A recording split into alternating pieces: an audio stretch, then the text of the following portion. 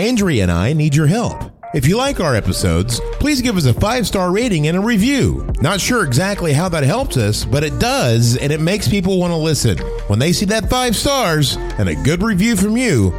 So go to wherever you're listening to your podcast, Apple, iTunes, Spotify, iHeartMedia, wherever, and hit that 5 stars.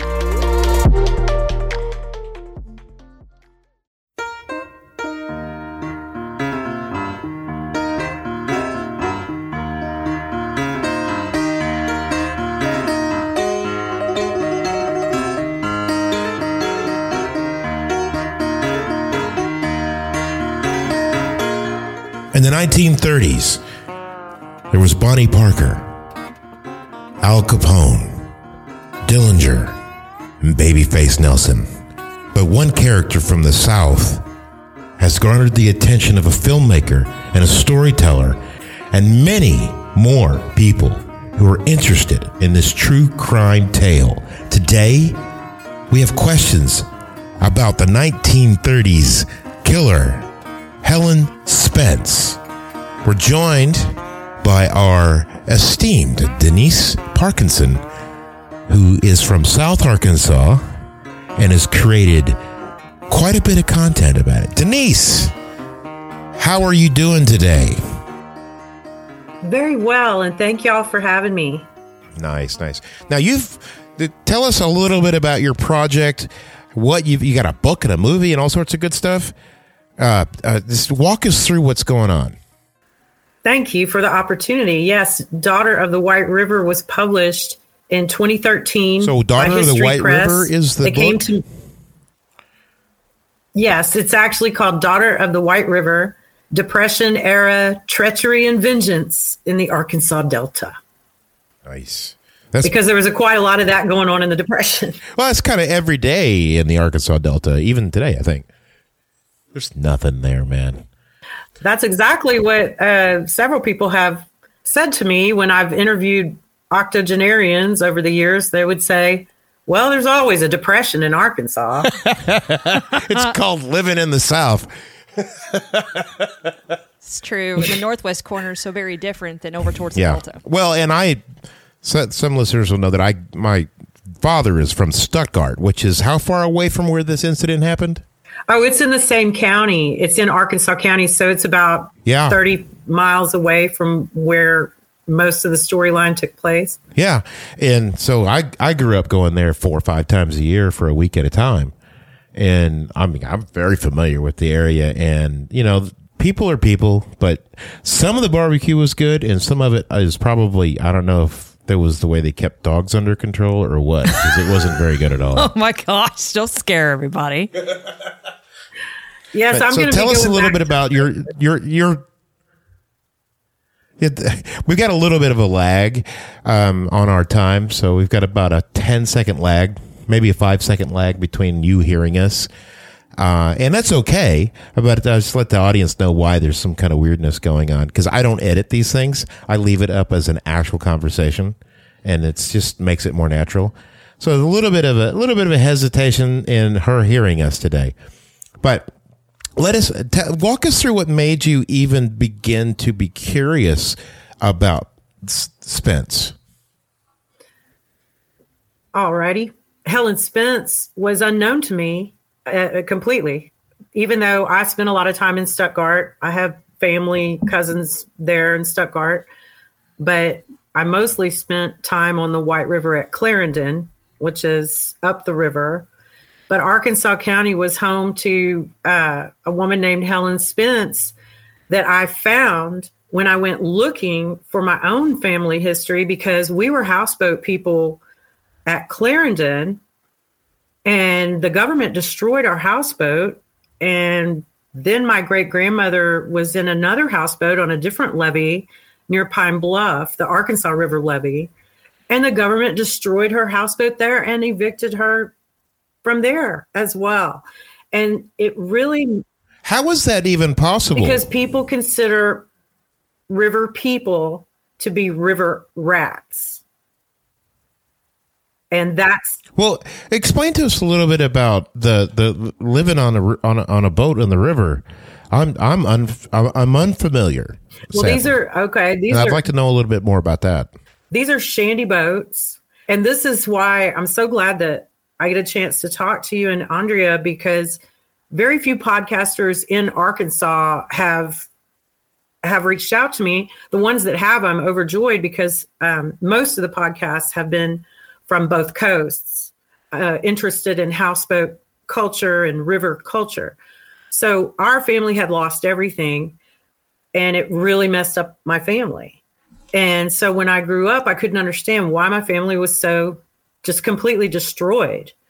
And so I decided to find out what happened on the river.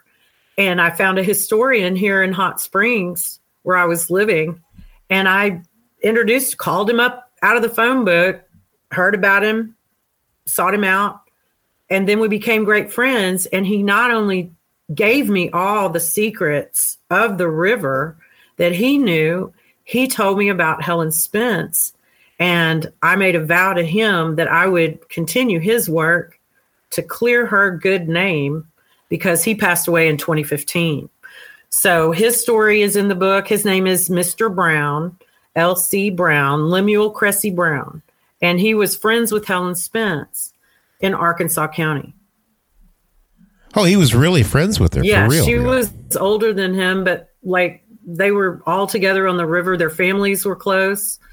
He had an uncle with a houseboat. That's cool. So how did these people end up on the houseboats? They preferred it that way because back when the settlers were coming across, the lower White River was the most fertile area, but this was like 100 years before any of the dams.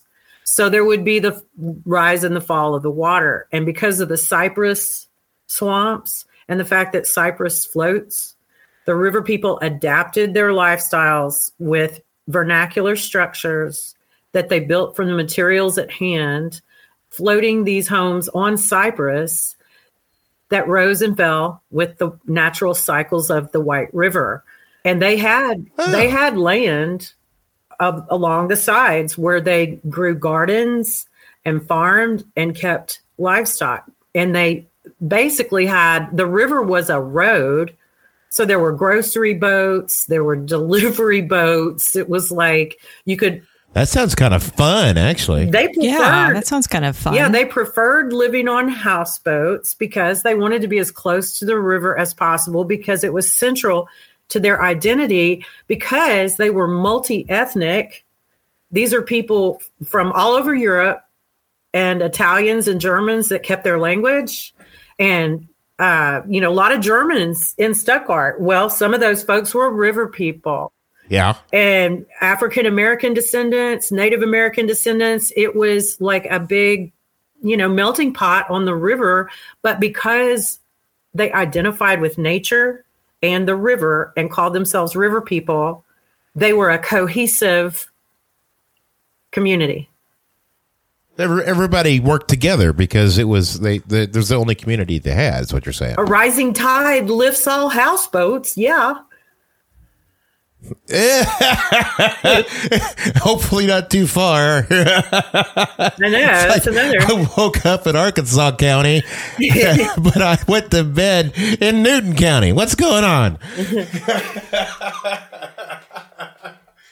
So, but all right, well, it actually does sound kind of. What do you think? I mean, that sounds kind of fun, don't you? It does sound fun. I'm just thinking, like, did they just prefer to stay on the river because the lands would flood and it was just easier to be mobile? What's what they do in Louisiana? I mean, to me, that makes sense. I mean, if you're living in that area and it floods into the rise and the fall of the river, I mean, it makes sense to be. Make sure you got some good chains. That's all. Have some security, not having your house washed away. I mean, yeah. I mean, it sounds like a lot of the Bayou folks down in the South Louisiana too. They do kind of similar stuff. It sounds very carefree. I mean, it's characteristic of what is known as a riparian culture. So it is going on even today, somewhat in Louisiana. What's riparian culture? On the riverbank. What's a riparian culture? on the riverbank. That's what that means? Okay. Yeah. Cool. And the thing is, Andrea, Sounds great. Well, one of the reasons that they wanted to be on the water is because they had a sustainable culture where they hand gathered mussel shells, freshwater mussels from the riverbed. And then there were a series of button factories all up and down the White River, which is the longest river, And so they were in Des Arc and Brinkley and Devall's Bluff and near Clarendon, all these little button factories, but it wasn't like an industrial factory. It was like a gazebo where people sat around a table and punched out button forms from shells by hand. Huh. I did not know that. Yeah, buttons are very hard to come by. I don't know what, about 1870, 1880? Well, the mother of pearl buttons were so plentiful and the river people were so successful with their sustainable industry that the United States Army had a contract with Arkansas to purchase these mother of pearl buttons for Army uniforms of World War I. After World War II, nice. Then the rise of plastic and the dams spelled the end of that. Bakelite. So they were having a thriving community for years. They kind of held their own together. They had their own kind of like river law, I guess, from what I can tell. Is that how did the law and order work on the river? Well, it was called river justice, which was an eye for an eye, and drylander justice was what went on in the courtroom, which was not the same. And the reason that Mr. Brown was so close with Helen Spence was because Mr. Brown's father was the only deputy sheriff for Arkansas County that the river people would allow to come down to their area because they had... That's quite common, actually. Yeah, and they had an uncle, Archie, that lived on a houseboat. So the family was, about evenly split between farmers and river folks. Yeah. So they let him in because it's like they kind of knew him. That makes sense. I think, he's not 100% trustworthy, but he's more than that other dude, right? I mean, this is the stuff they should be teaching the kids for Arkansas history versus the stuff they're teaching now. No offense. I mean, my daughter would be more interested in this than what she has to learn in Arkansas history now. Yeah. Oh, absolutely. So I agree. So kind of give us, so this is this story that you've worked so hard on and maintaining the legacy. Now, are these people related to you? That's a good question. I actually asked your cousin Billy if he could help me find out. We kept turning up. Oh yeah, and Billy Rabenek. Billy Rabenek is the man that put us together today, and Billy Rabenek, like I told people, even don't believe me. Like, you don't have no Cajuns in your. No, I have Rabeneks. And go on from there. Yeah, we go all the way down to South Louisiana. He's put us together today, and we all want to thank him for putting us in touch with each other, because we didn't even know each other existed. And Denise makes films. I make films. Cool. Who knew? And it's a good story. Yeah. I hope to see Billy next Sunday when we take our documentary of my book down to Stuttgart, because that's where Billy's hopefully going to be able to see the film that he helped make, because he did some really interesting research. Nice. Yeah, he was researching family trees. He's like, oh yeah, and it turns out, and we'll get into that later. So we just need to follow the storyline for a second here, I guess. I want to jump to the end, but I can't do that. So you were talking to this gentleman, this historian, and he introduced you to the Spence. I always get it wrong because my brain doesn't work. I have to go get a new brain eventually, but it was on recall for years, but then they ran out of parts. So anyway, so Helen Spence, she's, oh my gosh. Why in the world is this guy on the kick about Helen Spence? Well, she was his good friend, and river people, if they make a promise, even if it takes 50 years or more, they will keep that promise. And so Helen Spence was basically, according to my research over the years, I'm convinced that she's the actual real life prototype for Charles Portis's character, Mattie Ross.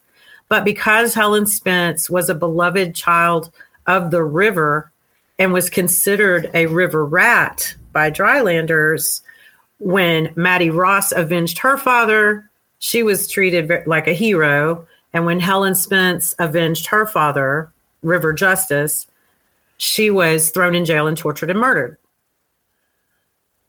Wow. So what's the tale of this lady? Can you walk us through it? Yeah. So she was born on a houseboat on the White River around the Clarendon area. And then as she was growing up, floated down with her family, which was her father, her stepmother, and her disabled sister. Her sister had childhood polio, but they kept her on the houseboat and cared for her. And Helen's father was named Cicero Spence, and he was a very wise person that a lot of people came to for advice.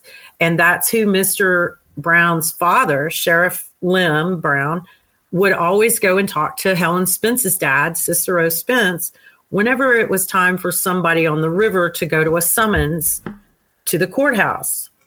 And they always turned up. So he was the sheriff.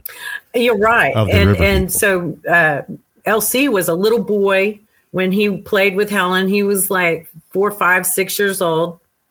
And what happened was Helen and her stepmother witnessed the murder of Cicero by a drylander who came in from outside. He came in from Rosedale, Mississippi. And your cousin... Wow. What was he doing there? Well, that's where your cousin came in. Everyone on the river thought it was just a fishing trip, and the guy decided to rob Cicero Spence, and in the process, he shot him and dumped him over the side of the boat. That's what was understood by the river people. But your cousin, Billy, came in after my book came out and did some research and found out there was always this back and forth between Rosedale and the records that I was able to study from the court records of that time in Arkansas County. There seemed to be a lot of back and forth with people from Rosedale, Mississippi to the lower White River. And Billy came up with some information that led us to think there might be a timber connection, that the timber companies were hiring mercenaries to run the river people out so they could have access to all that cypress. Wow. And the river people were like, that sounds like some kind of weird. Yeah. That sounds like some kind of weird conspiracy theory that, Alex Jones would come up with or something like that. But at the time and place that these people were living, that happened a lot. I mean, even in presidential politics, Woodrow Wilson, he sent his thugs in to break up Union lines, and they didn't work for Woodrow, but they did, and everybody knew it. It was just really hard to prove, but it's in our history books, but they teach us that when we're in school. So it's for anybody who's listening and thinks, oh, that's just crazy. No. At the time, this is something that they did. I mean, it makes sense for the time that this takes place. I mean, yeah, it's not unheard of for companies or government to do this kind of, to actually send a mercenary force out to kill a bunch of people. I mean, they just did it, and it's like, good luck finding who did that. Probably some way that they do it now, just in a different form or fashion or paper. Now they kill you financially. Yeah. Back then they kill you physically. Or kill the reputation of your company. Yeah. Well, that's interesting that you bring that up, because actually what the United States federal government did later was achieve the same result that the mercenaries of the timber companies were doing, because the government created all these wildlife refuges all up and down the best bottomlands where all my people were, and evicted everyone, and were burning and sinking houseboats right up through the 1990s. Wow, really? Yeah, there's like a houseboat graveyard that's down there if you go further south. You want to talk about reparations? Talk about reparations? That somebody needs to pay some reparations for that if they didn't pay them, and they just went in there and got rid of them because they were on now quote unquote public land. See, that's what it is. The rivers, I think 100 feet from a riverbank, wherever that riverbank is at that point in time, is public government land if it's a navigable river.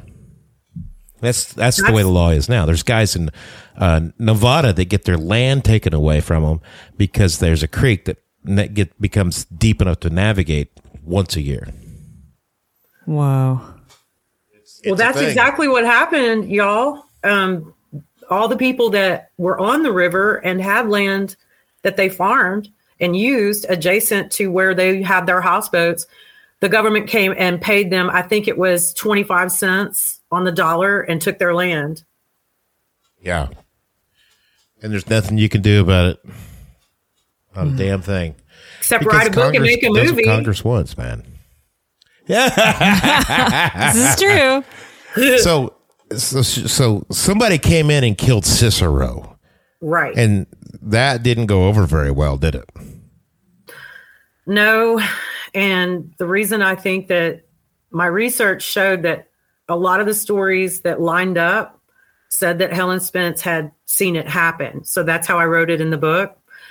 Ada was taken aboard the boat after Jack Worrells, which was the name of the guy. Who is Ada? Ada is Helen Spence's stepmother. Helen Spence's real mother died when she was a toddler. And when you asked me before if I was related to anybody in this story, there is a ghost of a chance that I could have been related to Helen Spence's mother through my maternal grandmother's ancestors. Her name was Ellen Woods. Well, yeah. And you could go down the rabbit hole forever, but we're all cousins on the river. Oh, yeah. You know? And so what happened? Well, in South Arkansas, people really need to realize, too, that there's only 3 million people in the state of Arkansas, in the entire state. Most of them reside in Little Rock, Northwest Arkansas.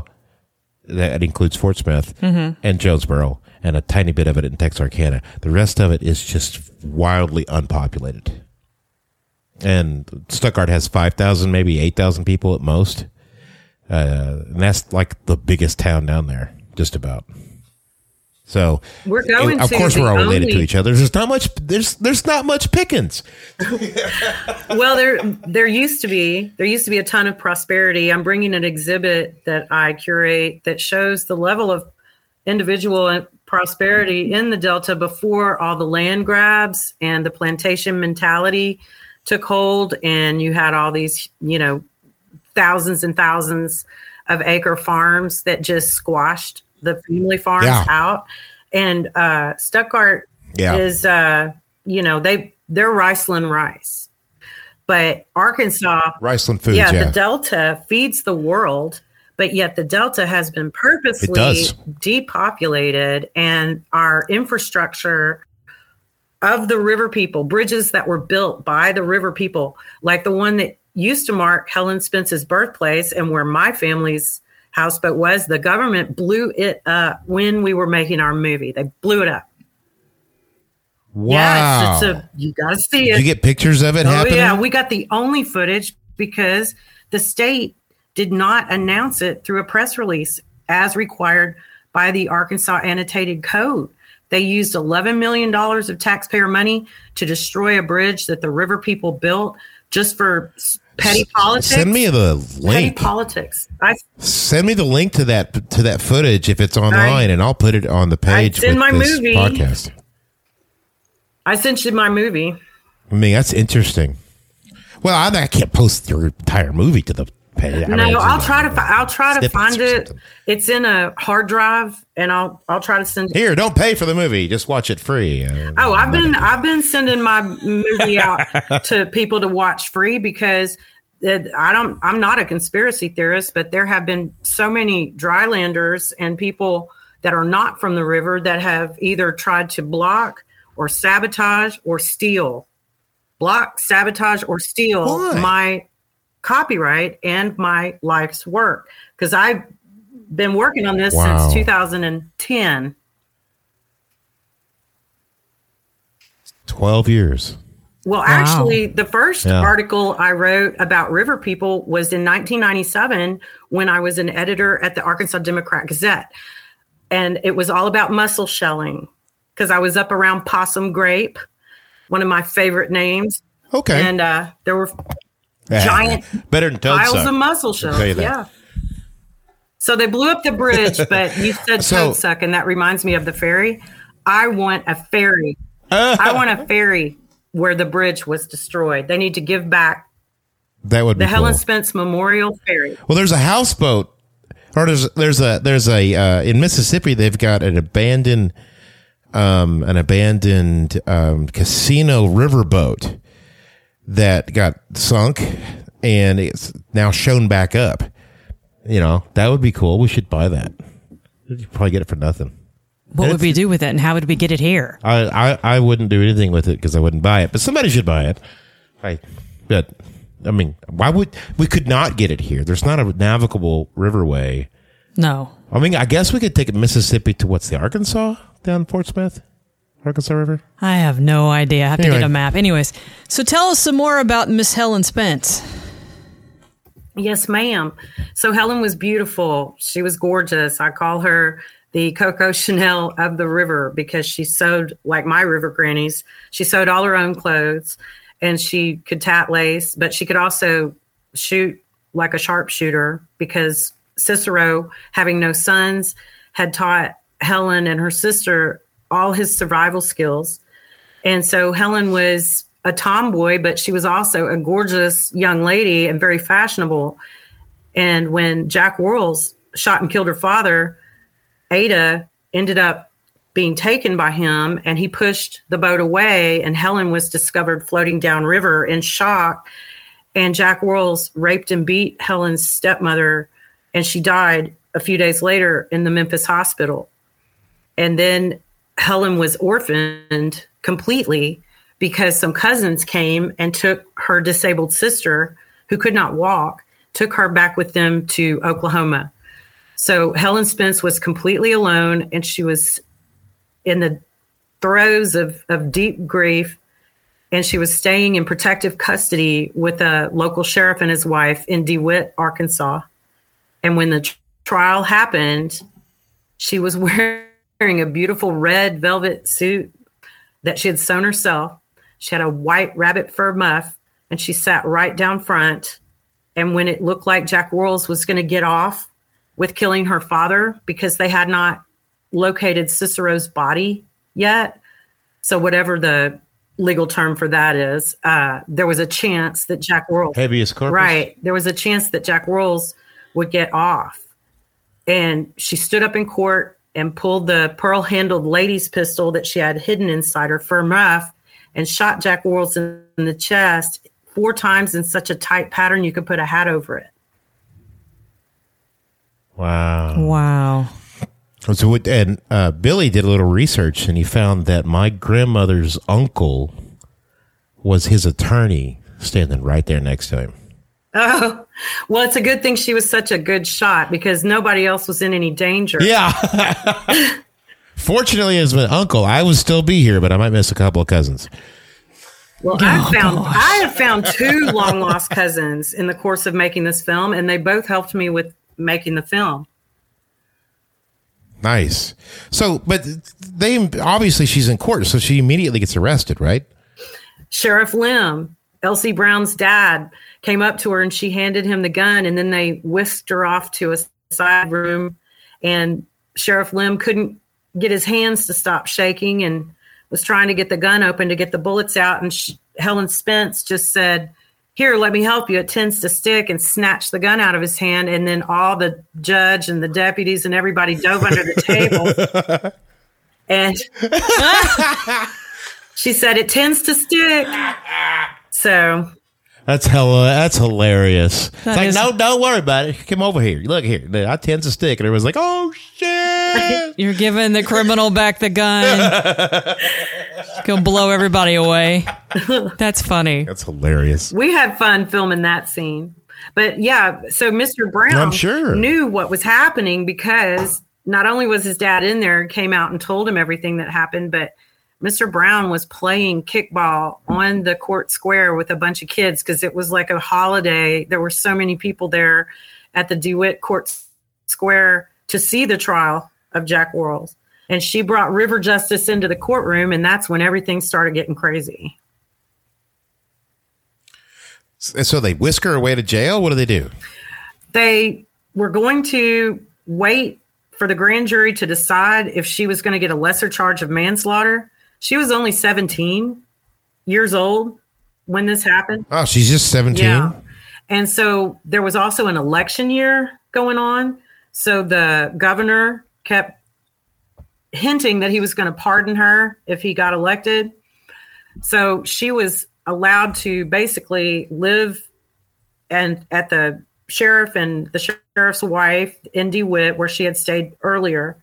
And then she got a job at a local cafe in DeWitt and was doing so well that the county judge allowed her to move in with a lady named Ina Mayberry, the wonderful Arkansas name. That's a very Southern name right there. Ina Mayberry. Yeah. It's like, okay, she's from Arkansas. Yes. And they lived there and worked there was a little apartment on top of this little cafe in DeWitt.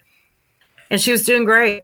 And right before they decided her fate with the legal outcome, the manager of the cafe turned up dead, shot with his own gun.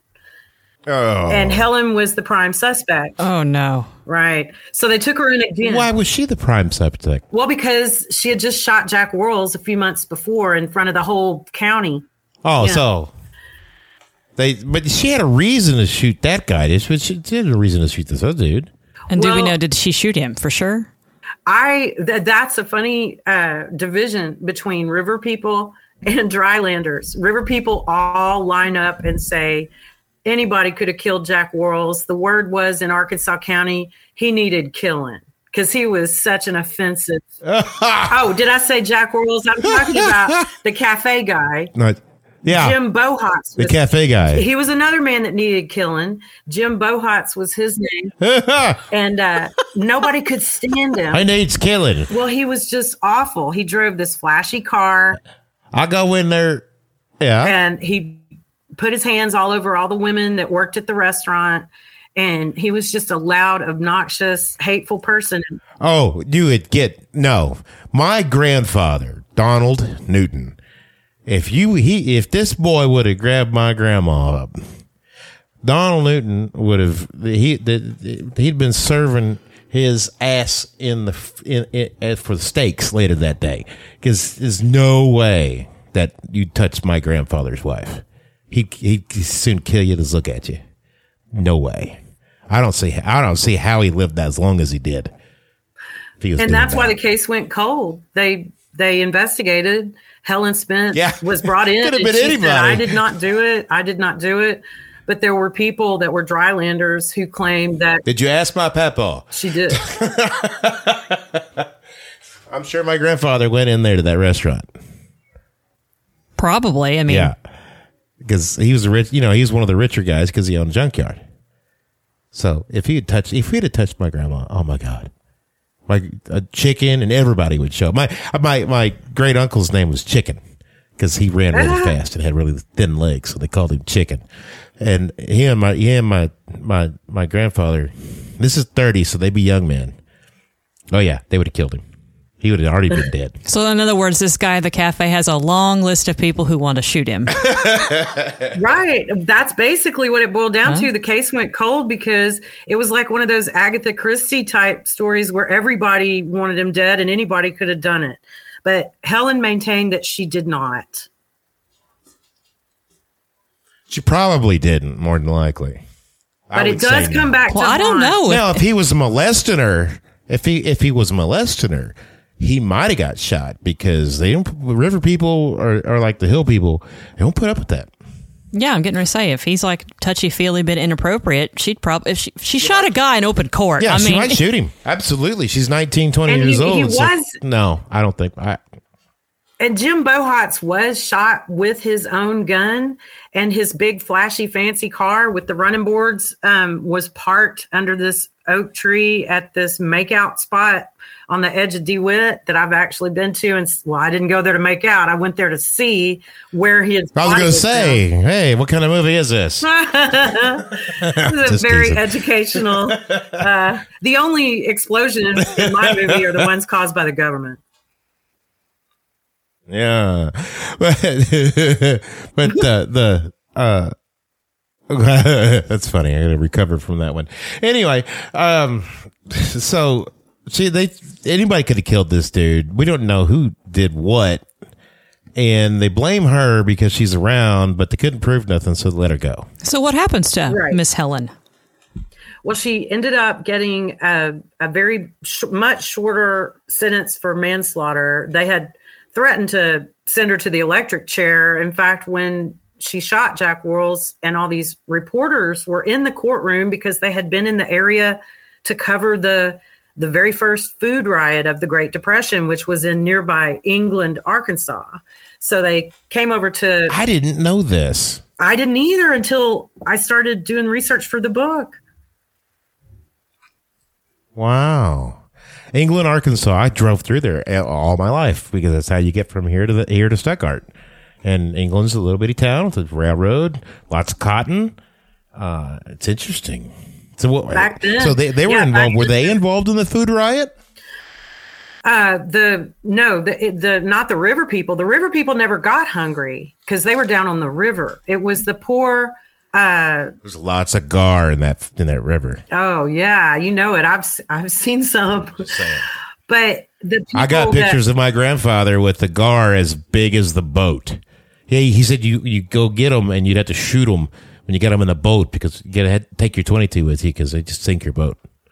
Yeah, the first gar I ever saw was on the White River, and it was as tall as I was, but I was only about 4 years old at the time. But it was still a big gar. And it was very impressive. But so England, Arkansas was the breadbasket back in the day. But we're talking about 1930, 1931 was when the trial took place. And it was starting to become winter. It was January of 1931 that the trial took place of Jack Wuerls, and she shot him. And all she said to the reporters was, well, he killed my daddy. Because she was doing what she had been raised to do in river culture, which was protect. Yeah. And, and he was the sheriff of the river people. Basically, they all came to the sheriff of the river people. Yeah. That's why I think Jack Wuerls was making an example out of him and what happened to Ada to terrorize the other river people. But she got sent to the Arkansas Women's Prison on a lesser charge of manslaughter and was paroled before the end of her 2-year sentence. And that's when the Jack Wuerls, the Jim Bohatz, the guy with the that was killed that ran the cafe.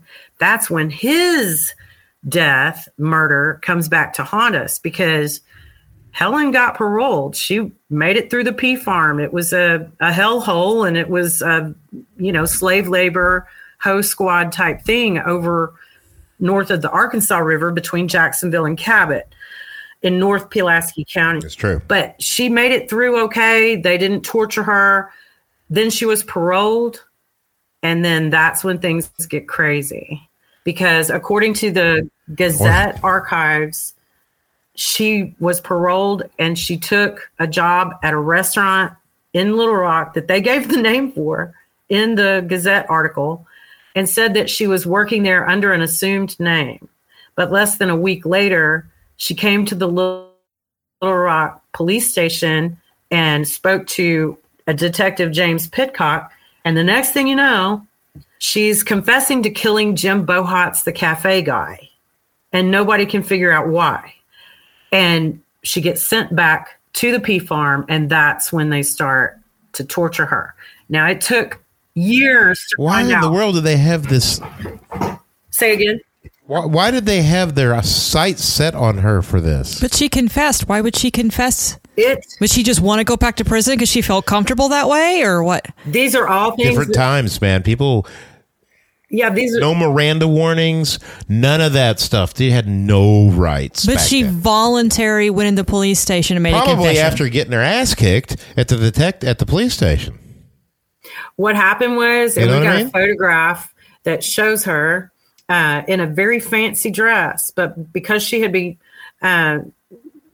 paroled not to work in a restaurant, it took my book coming out and us going and meeting with a bunch of people in the community where the P Farm used to stand, because it's a very strange place, 200 acres. Now it's a subdivision, but it's unfinished. There's no sidewalks, but all the streets are named for women prisoners. And it was only discovered that that's what that was after my book came out.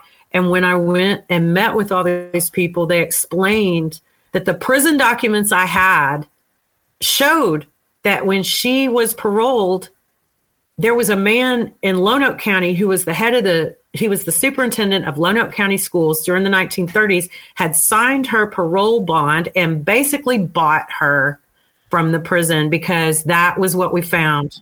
Ouch. That the P Farm was a front for trafficking in the 1930s. That's how they got money for the prison. So basically,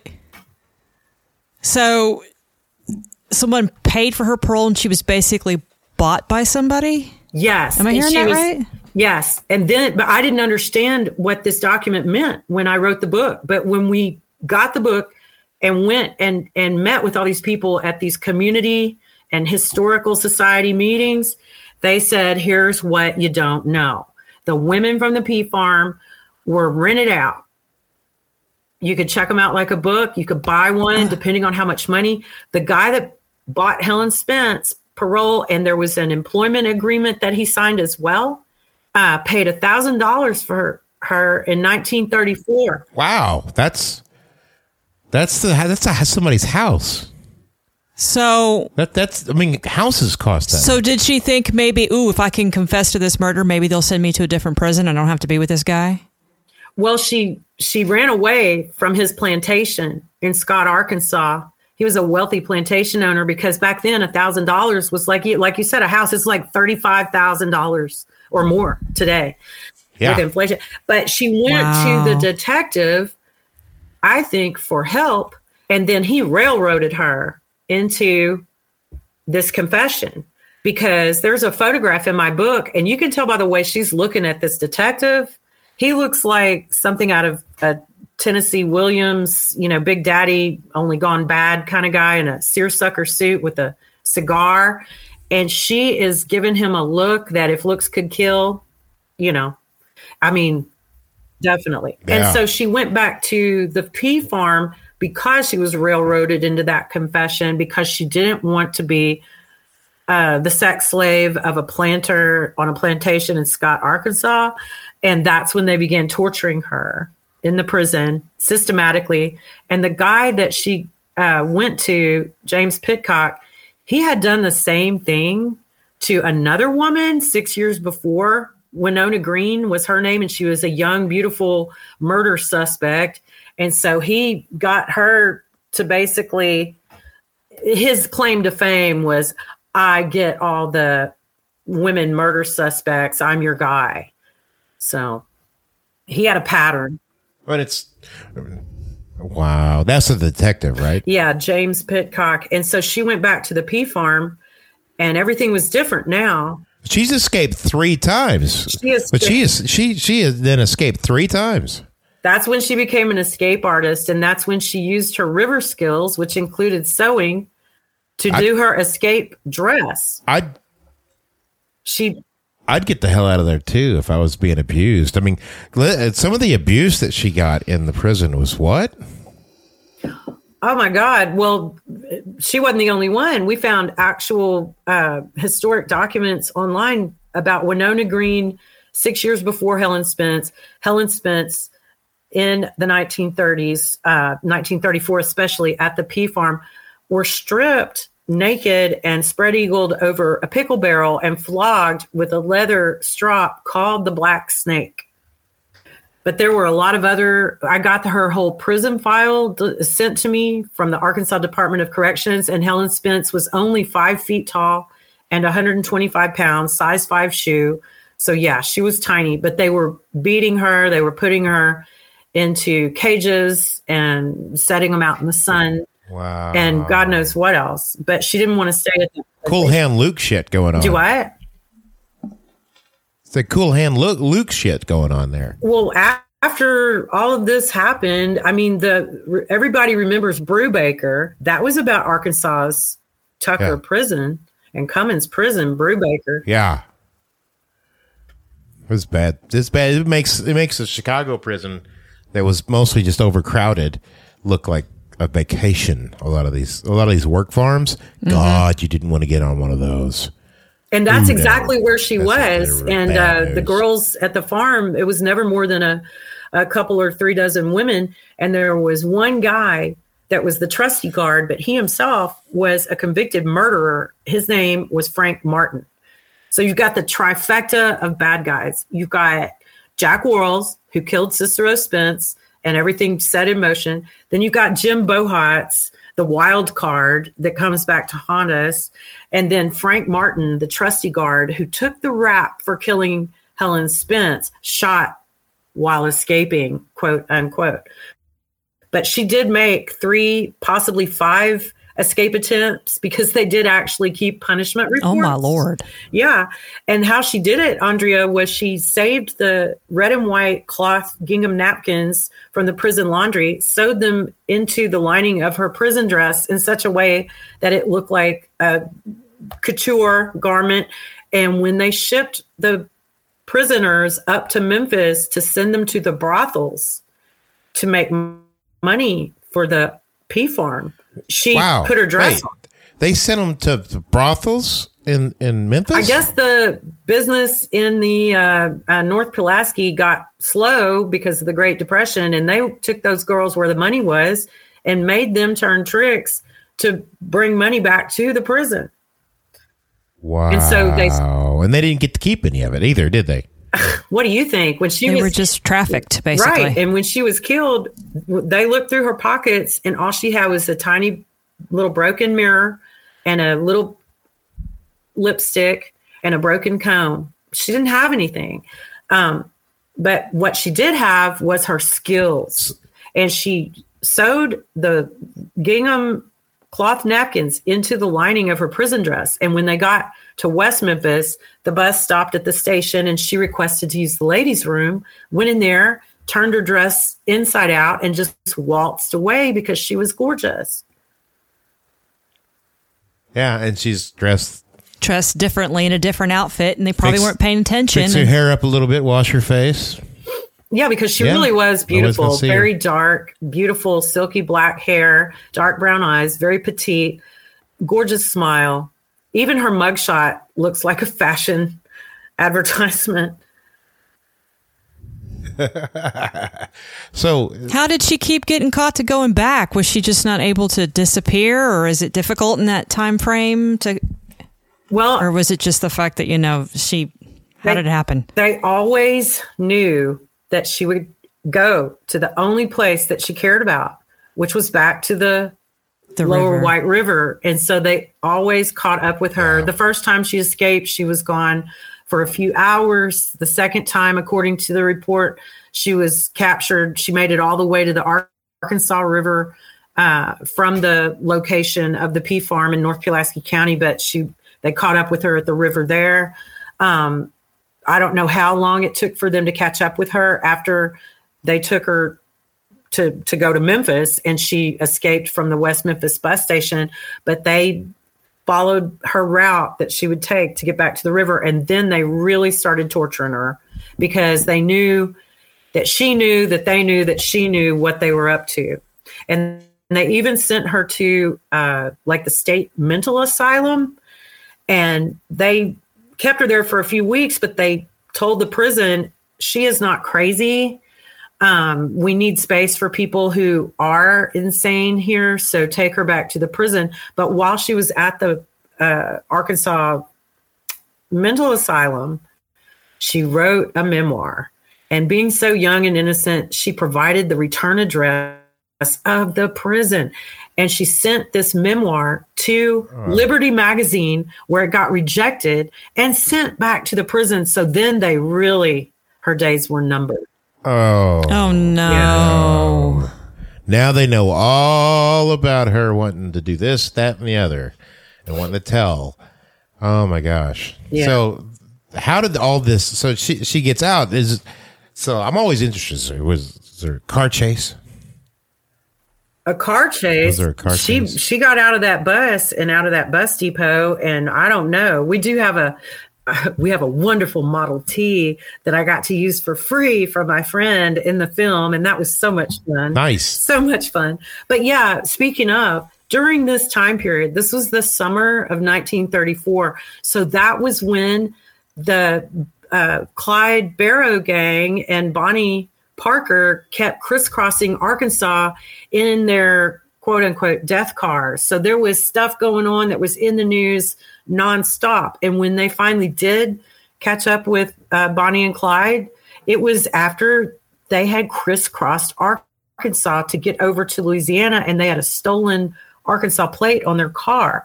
Their bodies were taken and put on display in Dallas and sold 500,000 copies of the Dallas Morning News. And so Helen was headed for the same treatment, because they began equating her with an outlaw when she really wasn't. She was more like Maddie Ross. She's just trying to survive. I bet you $1 that, because the river folks, wouldn't it be interesting if when one of those escapes, when she finally got home and there's Bonnie just hanging out, because that's where Bonnie and Clyde had to hang out with the people who weren't interested in dealing with the law. Yeah. So, if you got to have a pit stop, you got to buy some gas, need to take a bath, you're going to find somebody like the river folks or whatever. And, the river people wouldn't have put up with Clyde Barrow. We know who you are. The river people would not have put up. He wouldn't have lasted 10 minutes on the levee, Clyde Barrow. They were spending their times in motor courts.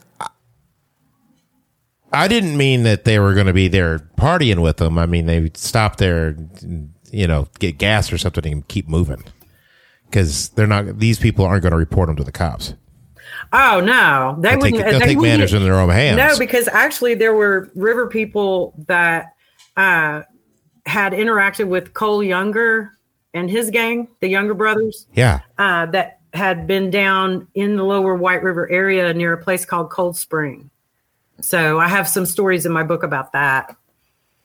So they were not, did not look down on outlaws. Cohorts. Yeah, they did not look down on outlaws or anything, the river people, but they weren't just don't do anything bad while you're here. Yeah. They didn't want any drama on their water. Yeah. Yeah. So how come the river people would be like, screw you, you have one of my own, I'm going to go bust her out of jail? Because, what would prevent that? Like myself, these were people that traveling was, unless it was by the river route, they didn't have cars. They didn't have cars. It was very That's true. That's a good point. Even today, it's so remote. You go down below St. Charles and you feel like you're in a different primeval world. Yeah. Uh-huh. Yeah, it's interesting because you can go to the Stuttgart Airport, where there's still remnants of the World War II training facility that they did for the Air Force. You walk in there, and the bunkers where they kept the bombs and the ammunition is still there. And the train depot where they would take the soldiers came in through train. They didn't come flying in. They came in through train because there's too many of them. And it's all still there, or the remnants of it are there. And it's like it hasn't been gone for more than 10, 15 years, but it's been 60, 70 years since those things quit being used. Wow. It's interesting. Yeah, funny you should mention that. I want to go see this stuff. Oh, I would love for you to watch the movie. And the thing about it is, it sounds like it would be just the most depressing movie of all time, because this poor woman is forced to endure these terrible things. And she's not an outlaw. She was a woman who knew too much and could express herself. And so once they read what she wrote, they knew that they could not let her tell her story about what was really going on behind the closed doors of the P farm. And but the thing about So tell me what thing about Stuttgart. Go ahead. I was going to tell you because Mr. Brown, my friend, he passed away in 2015, but he always wanted the book to become a movie. And so I told him I promised I would do whatever it took. So he would be really happy to know that I'm sharing with you this wild story he told me that is not in the book because it was from his later 12, 13-year-old, 14-year-old years at school. It was about the Stuttgart pilot training program prior to World War II, like you were talking. Oh, yeah. So they had gliders, okay? They were training these guys to use gliders, okay? And they flew a glider out over the Big Creek, Charlton Creek area, which is a swamp near Forks LeGroux Swamp. Yeah. And the glider went down. And L.C. Brown found it when he was out running traps with his wolf dog. It was not a dog. He had a companion who was a wolf that he had raised from a puppy. And so they would go and check traps in the swamps. And L.C. found the glider crashed in the swamp with the 2 dead pilots. And he dug makeshift graves and buried those pilots and tried to get brush and hide the glider because he didn't want anyone to think that river people had shot down a plane. He was trying to protect. Oh, wow. And so he goes to school, which was a 1-room schoolhouse. And he's like in the 8th or 9th grade. And here comes the military to the 1-room schoolhouse. And they had found out. Looking for their glider. They had glider. found out that L.C. Brown was the best tracker. And so they wanted to talk to him. And when he wouldn't tell them anything, he just would not talk. They started threatening him. And then when they couldn't threaten him, they started threatening to have his father's retirement from World War I taken away. And that's when... Which they couldn't have ever done. Well, they were trying to scare a kid, into doing what they wanted. Yeah. So the teacher came to the military men and pushed L.C. out of the way and said, look here, you're never going to get anywhere with this boy. Take him home, talk with his father, work something out. You're not going to get anywhere threatening him. So they did that. Yeah. And the dad Sheriff Lim told L.C., show him what you found. Nobody's in trouble. It was an accident. No river people are going to be punished. Nobody shot it down. So L.C. took Wolf and the 2 military guys into the swamp, and they were real nervous to be walking through a swamp with a wolf. And L.C. said... And a kid that knows how to shoot. Right. And L.C. said that he was so PO'd at these 2 guys for being so heavy-handed that he led them around in circles for 4 hours, even though they could have gone to the plane in like 20 minutes. So how did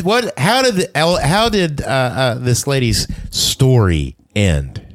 Helen Spence's story ends in a hopeful way because even though she was shot while escaping, she met people on the road that remember her to this day, their descendants. We interviewed 2 families that were the last ones to see Helen as she walked down the road. She just basically climbed over a fence one day after they had beaten her and done everything they could do to try to kill her. And she was on digitalis. That's how bad off she was. But she just kept going, and they sent a posse after her.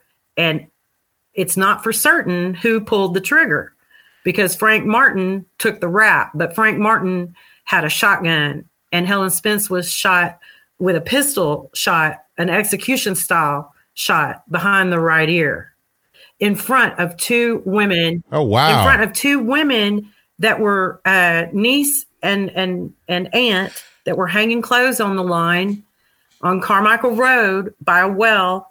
And they had just given Helen Spence civilians her last drink of water.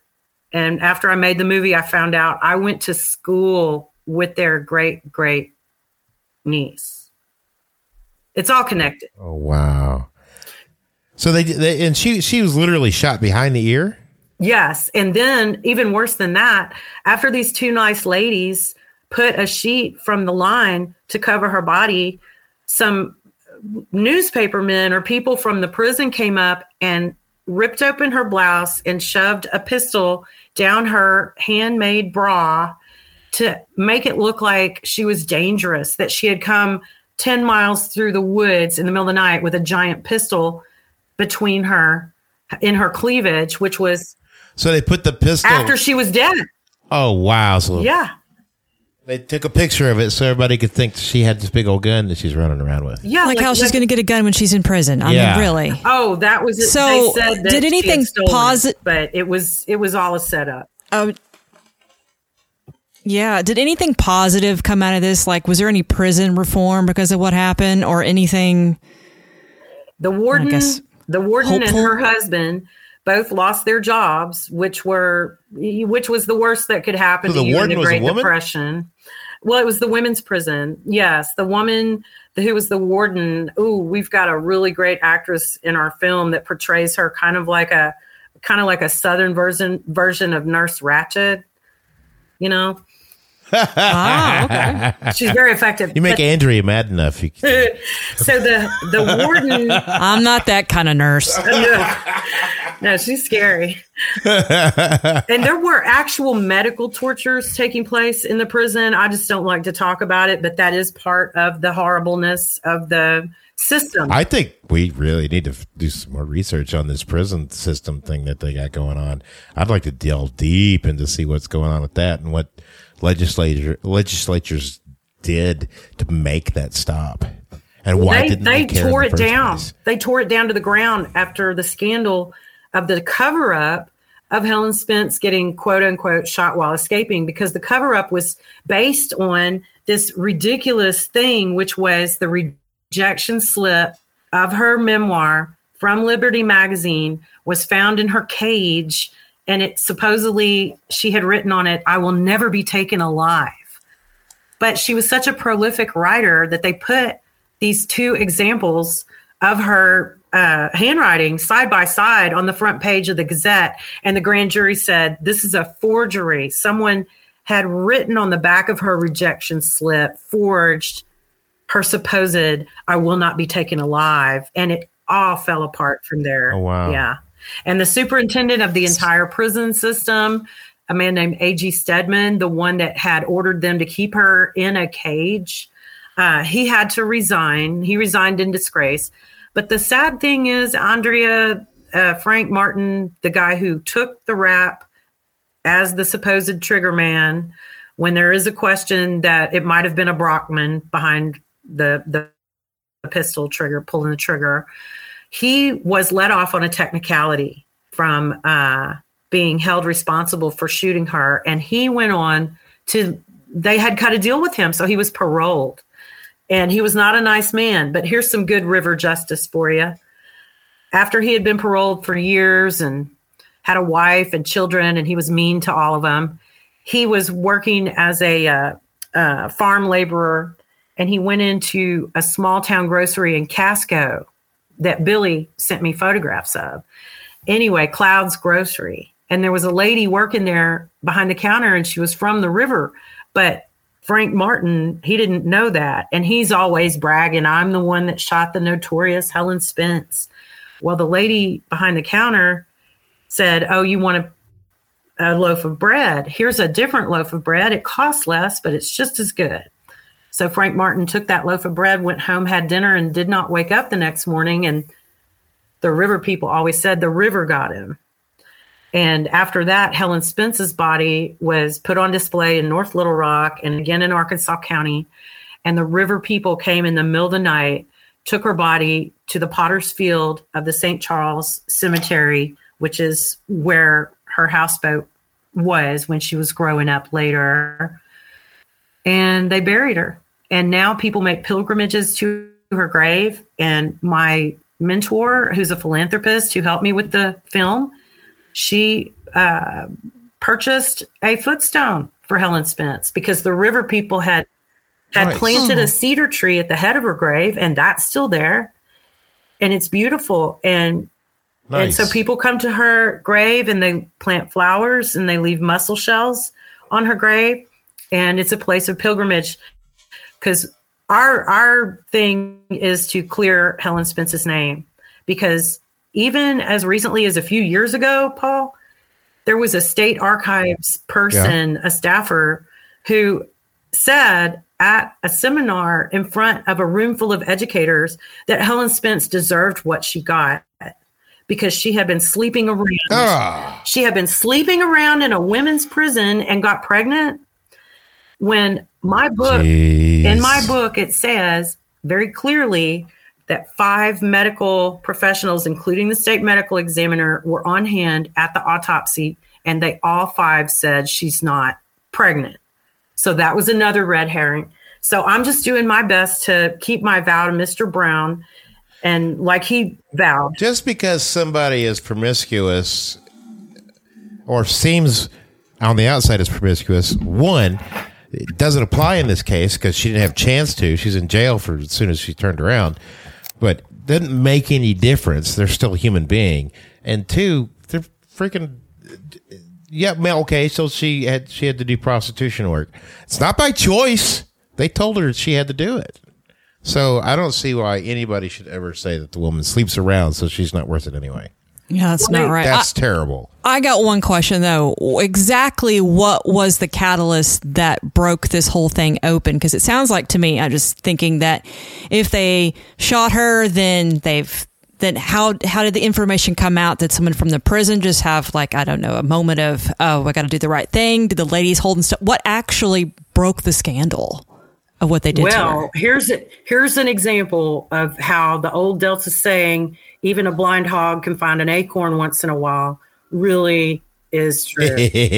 Because what happened was, it is true. True.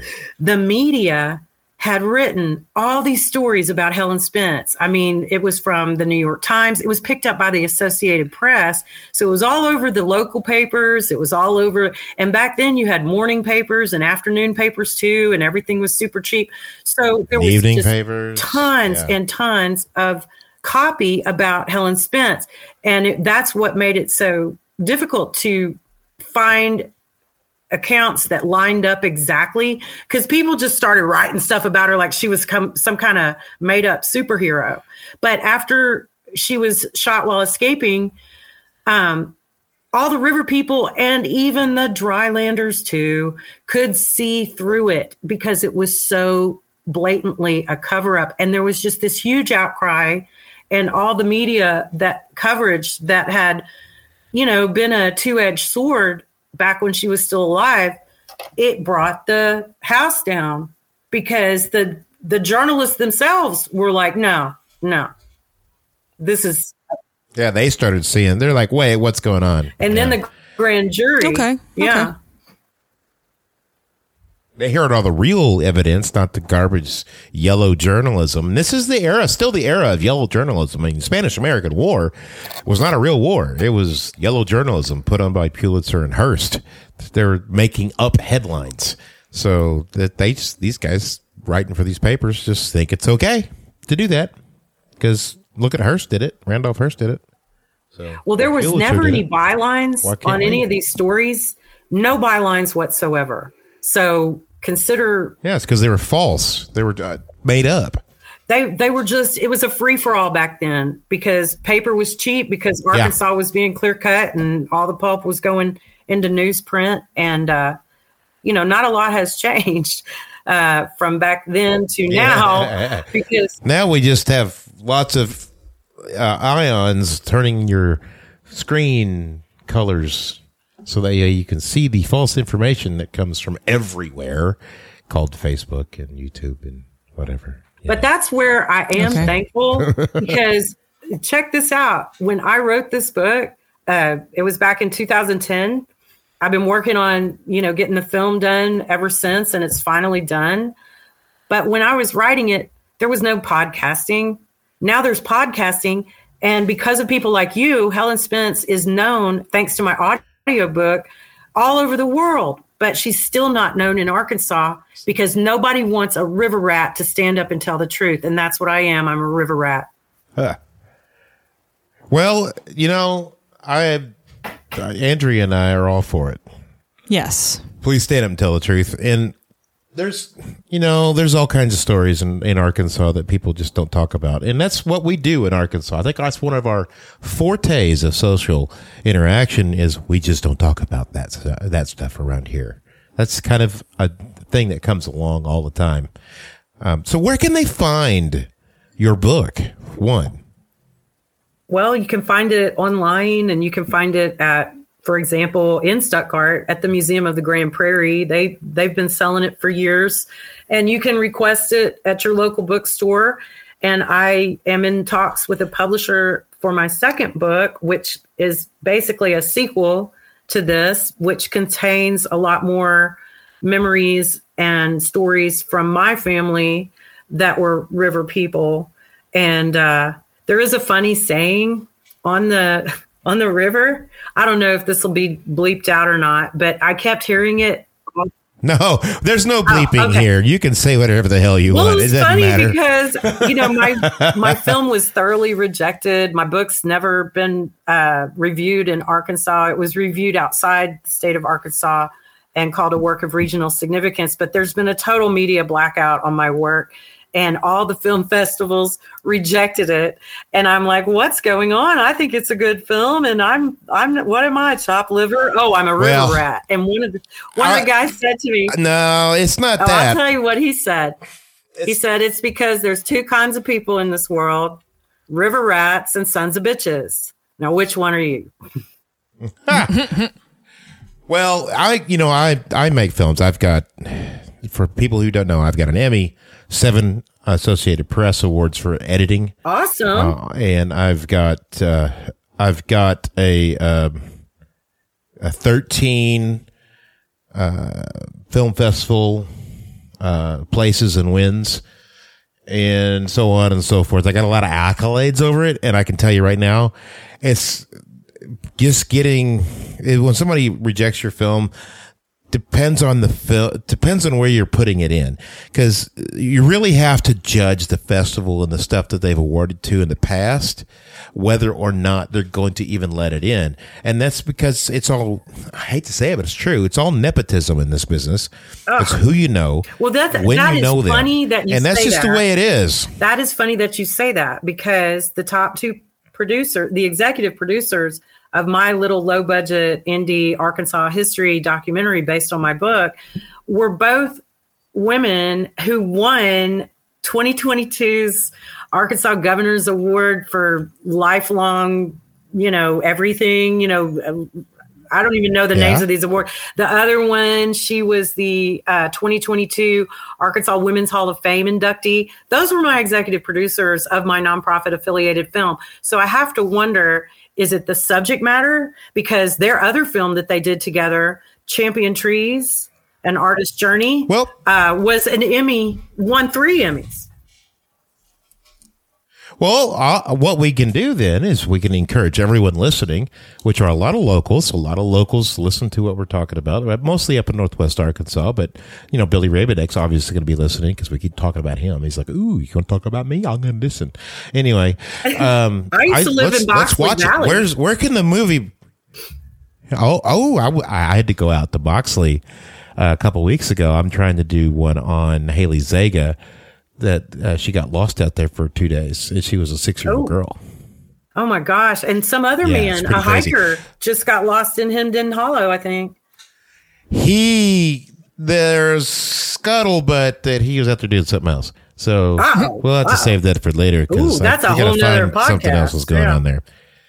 Yeah. We're working on that one too. I love the Delta. I love the Ozarks. I used to live in the Boxley Valley, which is like heaven on earth. And we drank water out of an artesian spring at the top of a Bernie Ridge. And now I live next to a creek in the Ouachita Mountains. So I'm an Arkansas girl. I'm a forest hermit. Oh, wow. So if somebody wants to watch your movie, where can they find it? They can come to Stuttgart November 13th. But no, that's the only movie theater left in the Delta practically is the Stuttgart Twin. It took me all summer to negotiate with the out-of-state owner of the Stuttgart Twin to bring this film to the Delta. I had to raise the money to rent it up front. I rented the other 2 screenings because, like I said, we were shut out of any festival support. And I did send it to festivals that I thought, based on their track record, would know what I was doing and would appreciate it. But nobody wants to hear a river rat stand up and tell the truth. And that's to this very day. Hot Springs has a documentary film festival. You might be interviewed. Oh, that was the first place that I got lied to by. Really? Yeah. Wow. Oh, you know what they said? Well, you know what they said? First thing we need to do. They said gatekeepers. They said you can't get past the gatekeepers. It's the gatekeepers. They won't let you reach your audience. It's the gatekeepers. And I was like, but this is a river film and there's no gates on the levee. Well, we're going to watch it. We're going to encourage people to watch it. So we've got you in Stuttgart, Arkansas, which is 3.5 hours from where I'm sitting right now. But in Stuttgart, Arkansas, what day is it showing? Yeah, you could. It's just ridiculous. RDOT is completely closing I-30 that whole weekend. So for the first time in Arkansas history, RDOT is closing I-30 between November 11th and 14th, unless they canceled it. That was what came out in the paper the other day and on the news. So they're definitely cutting the state in half. RDOT, the same RDOT that destroyed the River People's National Historic Bridge at Clarendon. RDOT's really going hard, but we're going to be in the Delta screening it. But after Stuttgart's premiere, it will be available as a digital download through my music composer, who's another Delta girl named S.J. Tucker. And she's a goddess, and she did the music, most of the music for the film. You're up in North Arkansas. You probably know the other people that did music for my film. It's Kelly and Donna Mulholland of Still on the Hill. Okay. Yeah, they're wonderful. Yeah, I don't think I've personally met them, but I've heard of them. So where's it going to be? Do you have it on a website? Oh, no. We're trying to get a website called daughterofthewhiteriver.com. And we paid money to a drylander to create the website. And he took all the money and he went off to L.A. Do you have the URL? Do you own the URL? We have the film, but we are going to make it available as a digital download that you can purchase in a bundle after the November 13th premiere. I've done all the premieres myself. Okay. So, yeah. So where can they get the download from? How can we buy it? Keep your eyes open for S.J. Tucker. She has a set of digital platforms that has to do with Bandcamp and Patreon and this and that. But if you start keeping track now of this marvelous singer and performer who's traveled all over the world, but isn't very well known in Arkansas, it's a motif. Maybe it has something to do with us both being Delta born artists. I think it's just the people in Arkansas are just different because I ran into the same thing, and I'm not, I'm just a dude, and so it's Arkansas has got its problems when it comes to art. So, especially digital art and video and stuff like that. It's a thing, and I could do a whole hour on just the crap that I put up with just being here. But it's nothing. I don't think it's personal. I think we just need to get out of the state. That's all. And it's just this state's kind of thank God for the World Wide Web. The state. There's plenty of people in Denmark and Canada and Japan who are huge fans of Helen Spence. All right, so you check her out. She'll probably have a link to the website or to the download whenever it comes out. And I really appreciate you coming on and telling us this story. It's been pretty cool. Yes, thank you so much. Thank you, and I hope I could distract y'all from a Sunday afternoon to think about something that it seems dark, but then you realize she died 88 years ago, and she was literally forgotten about for decades and decades and decades. But we are closer now to clearing her name and restoring her good name. And the River people, it's like she's only been gone a few minutes. It's like she's just on the other side of a door. All right. So, Andrea, I guess, any thoughts? Any last things? No, just thank you for telling us the story. Learned some new things, and I can't wait to buy your book. Definitely like this story. Definitely want to read more. Very nice. Well, And hey guys, so Andrea, we've got, you don't have to. You don't yeah? have to buy my book. I will mail it to you. Nice. Oh. When we're done with the recording, we'll give you the address. Yes, thank Be done. you. I would love that. Yeah. So thanks. we've still got some interest. This is kind of a surprise that I pulled on you, Andrea, about the river people and and what you didn't know this was happening, and I was like, oh no, she might be interested. It's kind of a true crime kind of thing. I like true crime. Yeah, and but we've got some more folks coming up. Who was it now that we've got coming up again? You got to look at the notes. You're supposed to write this down. Oh, come on. Come on. We've got the gentleman that's going to talk about opera. We have opera. Oh yeah, no, Or lady, excuse me. yeah. We've got You wanted to know about the opera, so I was like, I'm going to book an opera. You know? about Afghanistan. Oh yeah, the people of Afghanistan. That's right. Who they really are and what they really do, and just how difficult it is to live in Afghanistan, especially during the war before we left. And that's all that I remember. I know you got 3 others. I just can't remember exactly what they are. There's some really interesting stuff coming up. I'm going to start trying to find even more eclectic stuff if I possibly can.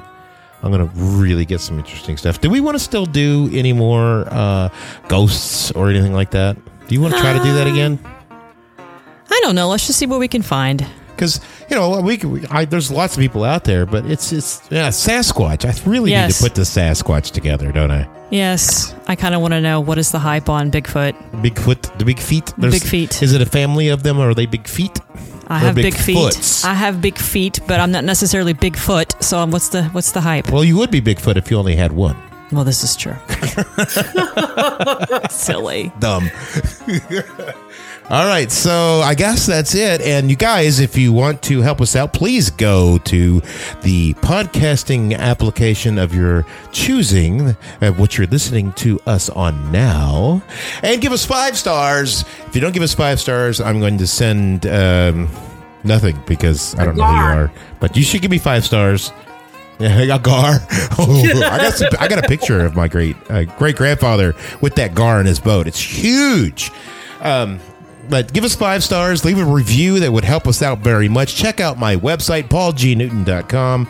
It has, you can look at my photography and my video stuff. I'm not there trying to sell you something, but I will in the future, because I'm trying to figure that out, where I can put swag on there. I'm going to have a t-shirt that says, "Oh my God, Paul." Because I do say that a lot. I do say that a lot. I do say that a lot. This is true. That would be a funny t-shirt. And some other things. But check us out. And the more you rate us, the more people that rate us with 5 stars, the better we get in the algorithm, and the more people can hear us. And I would love for more people to hear us, because that's fun. And I'd appreciate it. So I guess that's it. I think so. All right. Bye. Bye.